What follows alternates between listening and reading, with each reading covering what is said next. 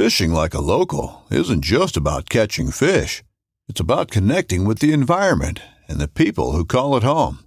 It's about hearing the stories and traditions that have been passed down for generations and sharing unforgettable moments with the people you meet along the way. Fishing like a local is having an experience that stays with you forever. And with Fishing Booker, you can experience it too, no matter where you are.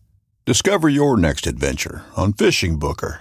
This upcoming concert season will be all about the boots, and Tecovas is your stop for the best in Western style. Tecovas has seasonal and limited edition offerings this spring and summer, including men's and women's boots, apparel, hats, bags, and more.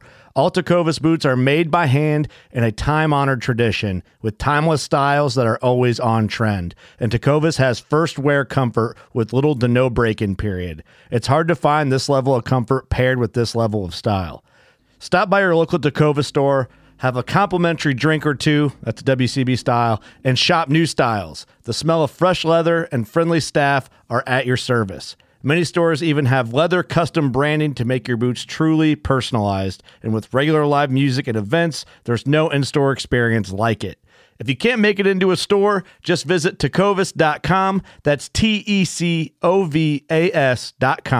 They offer free shipping on all boots, as well as free returns and exchanges, and ship right to your door. Go to tecovas.com and find your new favorite pair of boots today.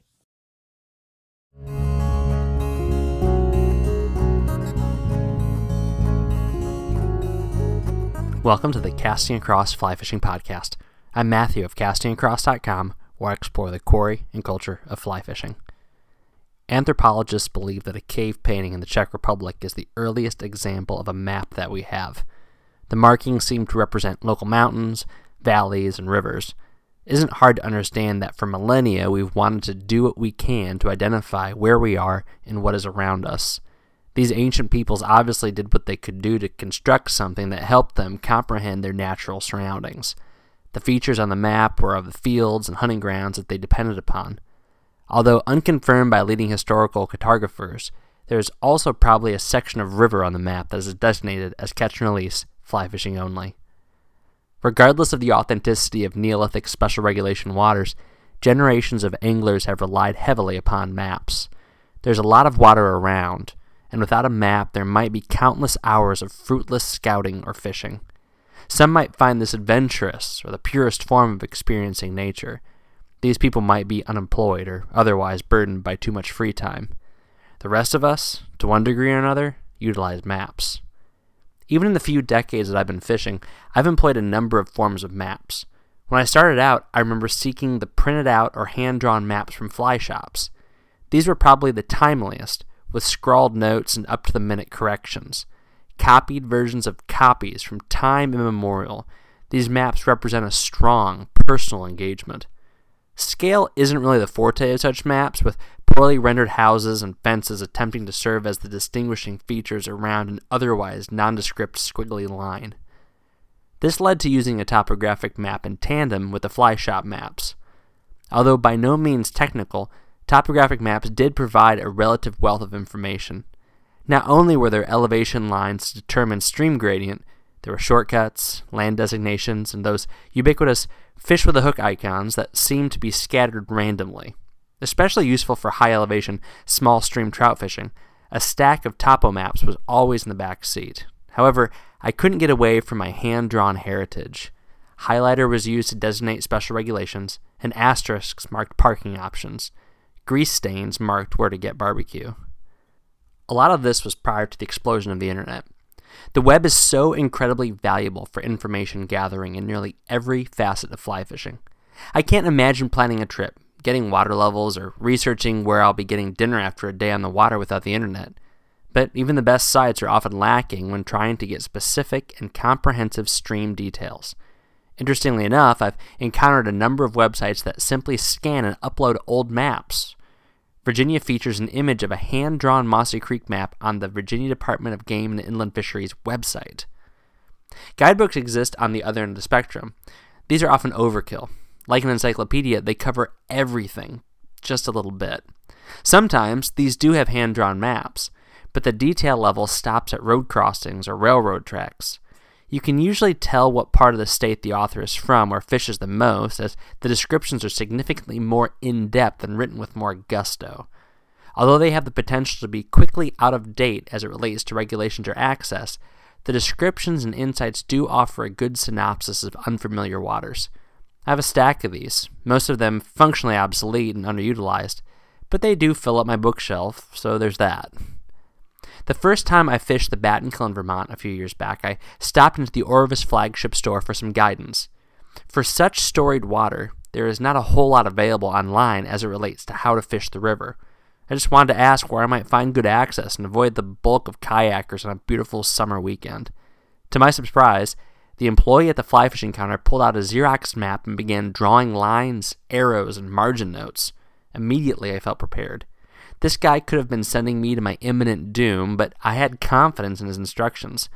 I was also relieved to not have to buy some laminated trifold map with a bunch of unnecessary information. I just wanted a little bit of knowledge, and it was offered freely and tangibly. I could, quite literally, take it with me. I keep a lot of fishing stuff in the name of nostalgia. Too much, in fact. I have a stack of old licenses and Trout Unlimited calendars that I've packed and moved more than I've looked at them.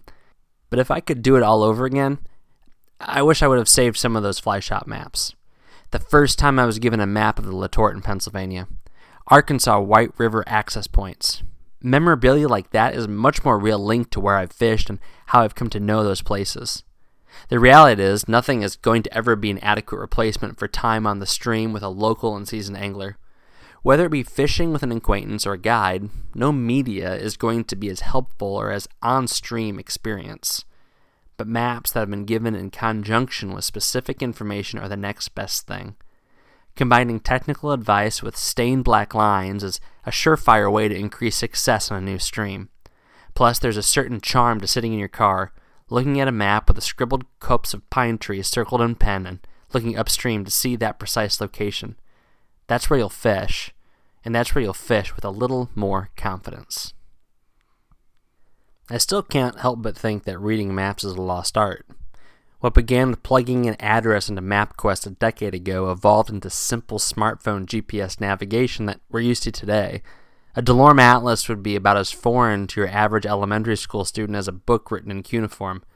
Many millennials wouldn't fare much better. I could go on about the potential deficiencies of not knowing how to read a map. Math applications, special awareness, and just general problem solving. But more pertinent to you and to me is the fact that being proficient in reading maps can open up a world of fly fishing possibilities. You've probably heard it a million times before, but if you stick to the popular and well-marked streams, you're missing out on some amazing fishing and some real adventure. Short of just taking off into the wild, you're going to need to utilize a map in some capacity to find water and, more importantly, water with fish in it. While a primer in cartography might be needed, that's not something I feel compelled to lay out today. And although nothing will ever take the place of being able to read a topographic map and make an educated decision, there are some great tools that can be an entry point in exposing an angler to using maps. Again, the fly fishing guidebooks have sometimes crude illustrations that give basic maps of watersheds. By coupling these drawings with the descriptions in the books themselves and landmarks you may already be familiar with, you should be able to make some deductions about where else fish might be. Fly shops, of course, have similar maps that highlight hot spots to help visiting anglers. It might be tempting to just to head to access point A, B, or C, but leaning on some basic reading the water skills, a fly fisher with even a little bit of experience can make some good assumptions of what new water might be worth a shot. Many state fish and game agencies will actually provide maps for the purpose of explaining where catch and release waters begin and end. Private property extends to the bank or some other reason. These can do a good job of keeping you in the good graces of local game warden or property owners, but they can also illuminate a lot by what they do not show. So here are a few things you can look for. First of all, what's upstream and what's downstream? Unless there's a dam, a fence, or some other major obstruction, fish will move all over a body of water. And sometimes, not even those aforementioned barriers can stop fish. As long as angling is legal, fishing above or below the water that is managed by the state can yield some great results, and chances are some real solitude. Secondly, that stream that you're looking at looks like the other stream on the map. If two mountain creeks have nearly identical flows and gradients, they should have similar ecosystems and fisheries. One might have a certain designation that gives it more publicity, but that doesn't necessarily mean that it is better. In some cases, there's a legitimate reason for rivers getting labeled, but in others, especially in locations where there's a lot of trout water, it can be relatively trivial. And thirdly, if all streams being equal, don't be afraid of fishing somewhere new. Even if it is delayed harvest, a little further away, or just different, being a creature of habit can have its benefits, but in fly fishing, the adventure is a big part of the fun. Poring over a map, figuring out someplace new to try, and then planning your attack can be a really enjoyable aspect of this pursuit. Plus, there's some real ownership when you figure it out on your own. So, whether you hop online or break open that old gazetteer, taking a few minutes to look at your favorite lake or river can pay off significantly. You'll learn things about waters you're familiar with and potentially discover all sorts of new opportunities. Plus, you'll be participating in a lost art, cartography, angling cartography to be more specific, which is always a great way to get a little bit of culture. So that's a little bit of information and some thoughts I have on maps. Do you have any map experiences, map stories? Do you hate maps? Would you prefer it if maps didn't exist? Did you have a terrible experience where you drove into a river because you had a large map folded out in front of you while you were driving? I'd love to hear it. I wouldn't love to hear that happened, but if that did happen, I would be interested in hearing, if you know what I mean. But yeah, feel free to share your stories about maps, your experiences with them, maybe a particular fly shop that you know of that produces excellent maps. I remember the old Yellow Breeches Outfitters in Bowling Springs, Pennsylvania had a handwritten and Xeroxed over and over again to the point where they would be almost illegible and they'd have to go back over them with pen to show you access points in the Yellow Breeches and Big Spring and the Letort and some of these other rivers. But like I mentioned earlier in the podcast, I didn't save any of these.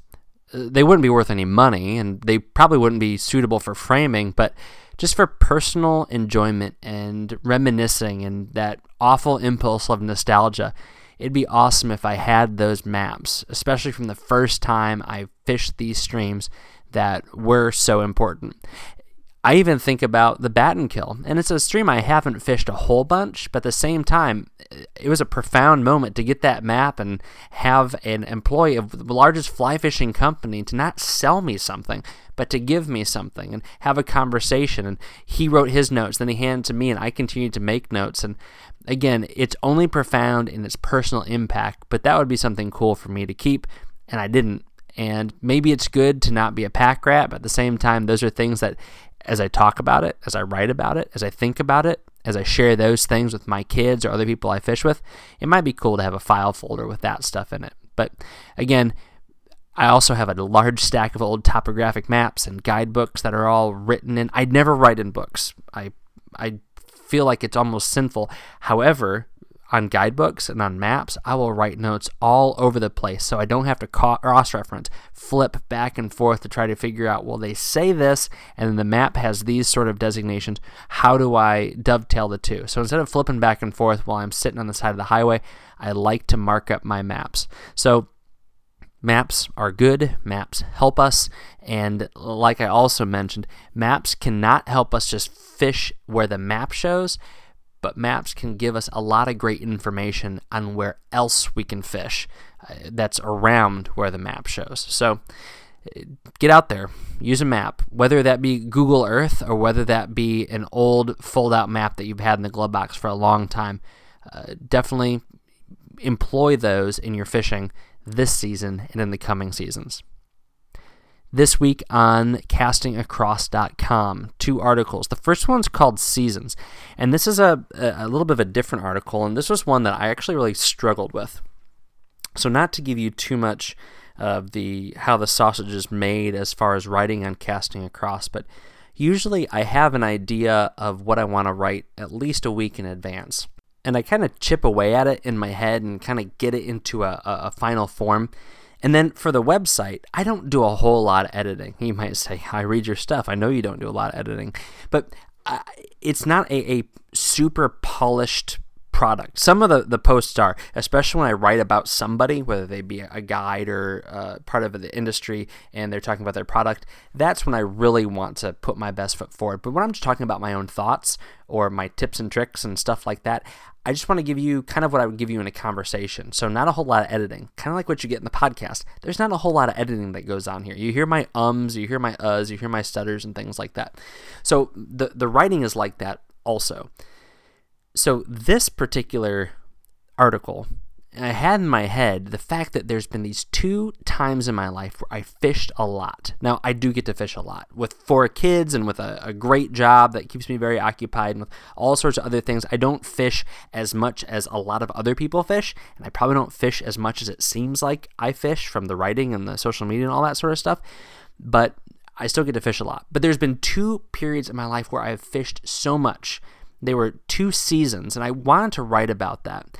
And I feel like this is an article I'm going to revisit sometime in the future, but I wrote about how there are these 2 seasons where I feel like I was given the gift of a lot of fishing.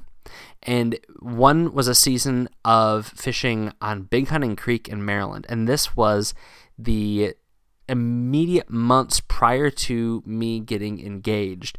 And I had a lot of time to think, a lot of time in my head, and that was really important. A lot of time with friends having conversations, real good, soul-searching conversations, not necessarily on the water, but on the drive up and on the drive back. And we were out multiple times a week, and we were out early in the morning, and we were out at weird hours, and the fishing was good, but a lot of the fishing kind of melted together.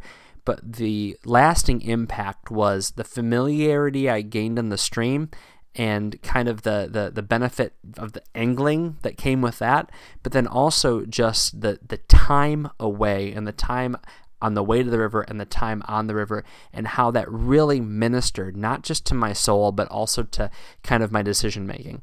A second similar season that I didn't explicitly mention in the article was prior to me changing careers. I was in social work before I went into the ministry, and really a lot of thoughts about making that switch and making the move to go from Pennsylvania up to New England. And there was a summer where I was just on the Letort and a couple other spring creeks in Pennsylvania multiple times a week, sometimes 5 or 6 times a week. And the cool thing was, and my wife's not here to give me the thumbs up on this, but I don't feel like it really got in the way of life. It was, again, a gift where it just seamlessly fit into how my weeks looked, how my days looked. And I do feel like it was a gift. Like the good Lord gave me that time where I could focus on thinking the thoughts I needed to think. And it was just in that context of fishing. And so it wasn't that I was not thinking about the fishing when I came up to a challenging situation or when I got into an awesome fish or a stretch of fishing or hatches. My focus was there, but you know, there's a lot of margin time even when you're fishing. And so looking back on those seasons, I really do see those as real treasures in not just my fly fishing past, but just kind of in my formative years in the last 15, 20 years. So has that happened to you? Do you feel like there's been times where it's not just a period of time where you fished a lot, but you fished a lot and looking back you say, wow, that was also a period of time that was super vital for me as a person. I learned some big lesson. I gained some insight about who I am, or I formed a friendship or a relationship. So seasons, as an article, it's kind of this doughy, nymphal work that I think I'm going to revisit. And I haven't done that a lot with a lot of my articles on Casting Across, but I definitely think I'm going to be doing that with this one. I've said a lot about it here in the last few minutes. The next article was called Fly Fishing Party Time, and kind of a lame title, but I went to a fly fishing fundraiser this week for a program that I mentioned in a recent podcast, Elevate Youth. So the holiday party was put on by Why Not? And Why Not, again, it's a fly fishing event organization that does primarily activities in New England and in New York. but they have a lot of connections with local guides and companies within the fly fishing sphere, so there's always lots of giveaways. They have a partnership with Sweetwater Brewery right now, and so they always kick in lots of product. This one was at Fenway Johnny's, which is a restaurant right next to Fenway Park. So if you at all care about the Red Sox, I guess you could feel connected and close. But the point of it was, again, to raise funds for Elevate Youth, this program that gets kids in the outdoors, not just any kid, but kids that are kind of cut off from the outdoors because they are in a very urban setting and they might not have the means to otherwise get there. So I've talked about that and written about Elevate Youth all over the place. So you can definitely just check that out on the website, put that in the search bar, and you'll be able to find more information about that program. But this was an awesome thing because a lot of money was raised for that program, but it was just a good time connecting with people I haven't connected with before, and then reconnecting with people I haven't talked to maybe since the holiday party last year, or the fly fishing show circuit back in the winter and spring. But it was an excellent time, just a good time hanging out with people, and again, supporting a worthy cause. So this article is basically saying, don't be cynical about stuff like this. If you think it's a big marketing scam, or you think that this is all about just promoting companies, I'll freely admit, these companies, their name gets out, but how else would you have them get their name out? And they're giving things away. They're donating products and they're donating time to a worthwhile cause where the money doesn't go back to them and their hats and their sunglasses and things like that, but it goes to this cause. And events like this happen all over the country. And I see the poo-pooing of events like this on social media, and if you are going to be fishing during that time, then you know what? Then don't feel like you have to make a big stink of it. If you have to tie flies because you're going fishing early in the morning, awesome. Spend your time doing that. But this is a worthwhile cause, and it's a lot of fun. And even if this isn't your scene, and again, I'm not here to convince you that this is the kind of thing you should be doing if you don't just enjoy this scene, but there's nothing inherently wrong with it. In fact, I would say that it is more than neutral. It's a positive thing. So I wrote about that a little bit on Fly Fishing Party Time. This week's recommendation on the podcast is a little product I actually picked up as a giveaway at the holiday party, and it is the Scientific Angler's Rod Sleeve. Now, if you are a person who loves fly rods, and I love fly rods, but if you're somebody who's a little bit more fanatical about your love for fly rods, or if you're a rod builder, then what I'm about to say may be very offensive. When I'm going from spot to spot, I will break my 4-piece rod into 2 sections, kind of reel up the slack, and just throw it in the back of my car. I know that's not good. I know that can damage the female ferrules. I know that can damage the guides, but I do my best to be careful. This little product, the Rod Sleeve from Scientific Angler, is kind of a material. It's a little bit like a Chinese finger trap. It is a braided nylon that's a little bit rigid, and what it's meant to do is to slide over your rod, whether it's in one piece or it's broken down in half, and kind of keep everything together so that rod tip's not going to swing away from the rest of your rod and potentially get into trouble. Furthermore, things aren't going to slide around a whole lot in your car. Your hook isn't going to get hooked into the material this thing's made out of. So if you have a rig with multiple flies, that bottom fly you've got in your reel or in your hook keeper, but then that top fly is just swinging around wildly and getting hooked on who knows what, your upholstery or your fly line or whatever. But with this rod sleeve, it all stays compact and compressed and also safe. So for between $12 and $30, it's $12.95 for the smallest one. It's for the half size, so like a 9-foot or a 10-foot rod broken in half, all the way up to a full-length spey rod for $30. This is a cool little product. Honestly, I can't think of how you would rig something like this up on your own that would do exactly what it does. There's even a little kind of bungee situation where it stays secured to the butt of your rod so that it doesn't slide off and effectively eliminate its value. It's a cool little product. It's a little thing you could throw in someone's stocking for Christmas, or just grab online or at your fly shop or through Scientific Anglers themselves. I'll put a link to it on the bottom of this podcast on castingacross.com. Thanks for listening to the Casting Across Fly Fishing Podcast. Please subscribe in your favorite podcast app and rate the podcast in iTunes. Then head over to castingacross.com where you'll find more info on this podcast and 3 posts a week on the people, places, and things that go into the pursuit of fish.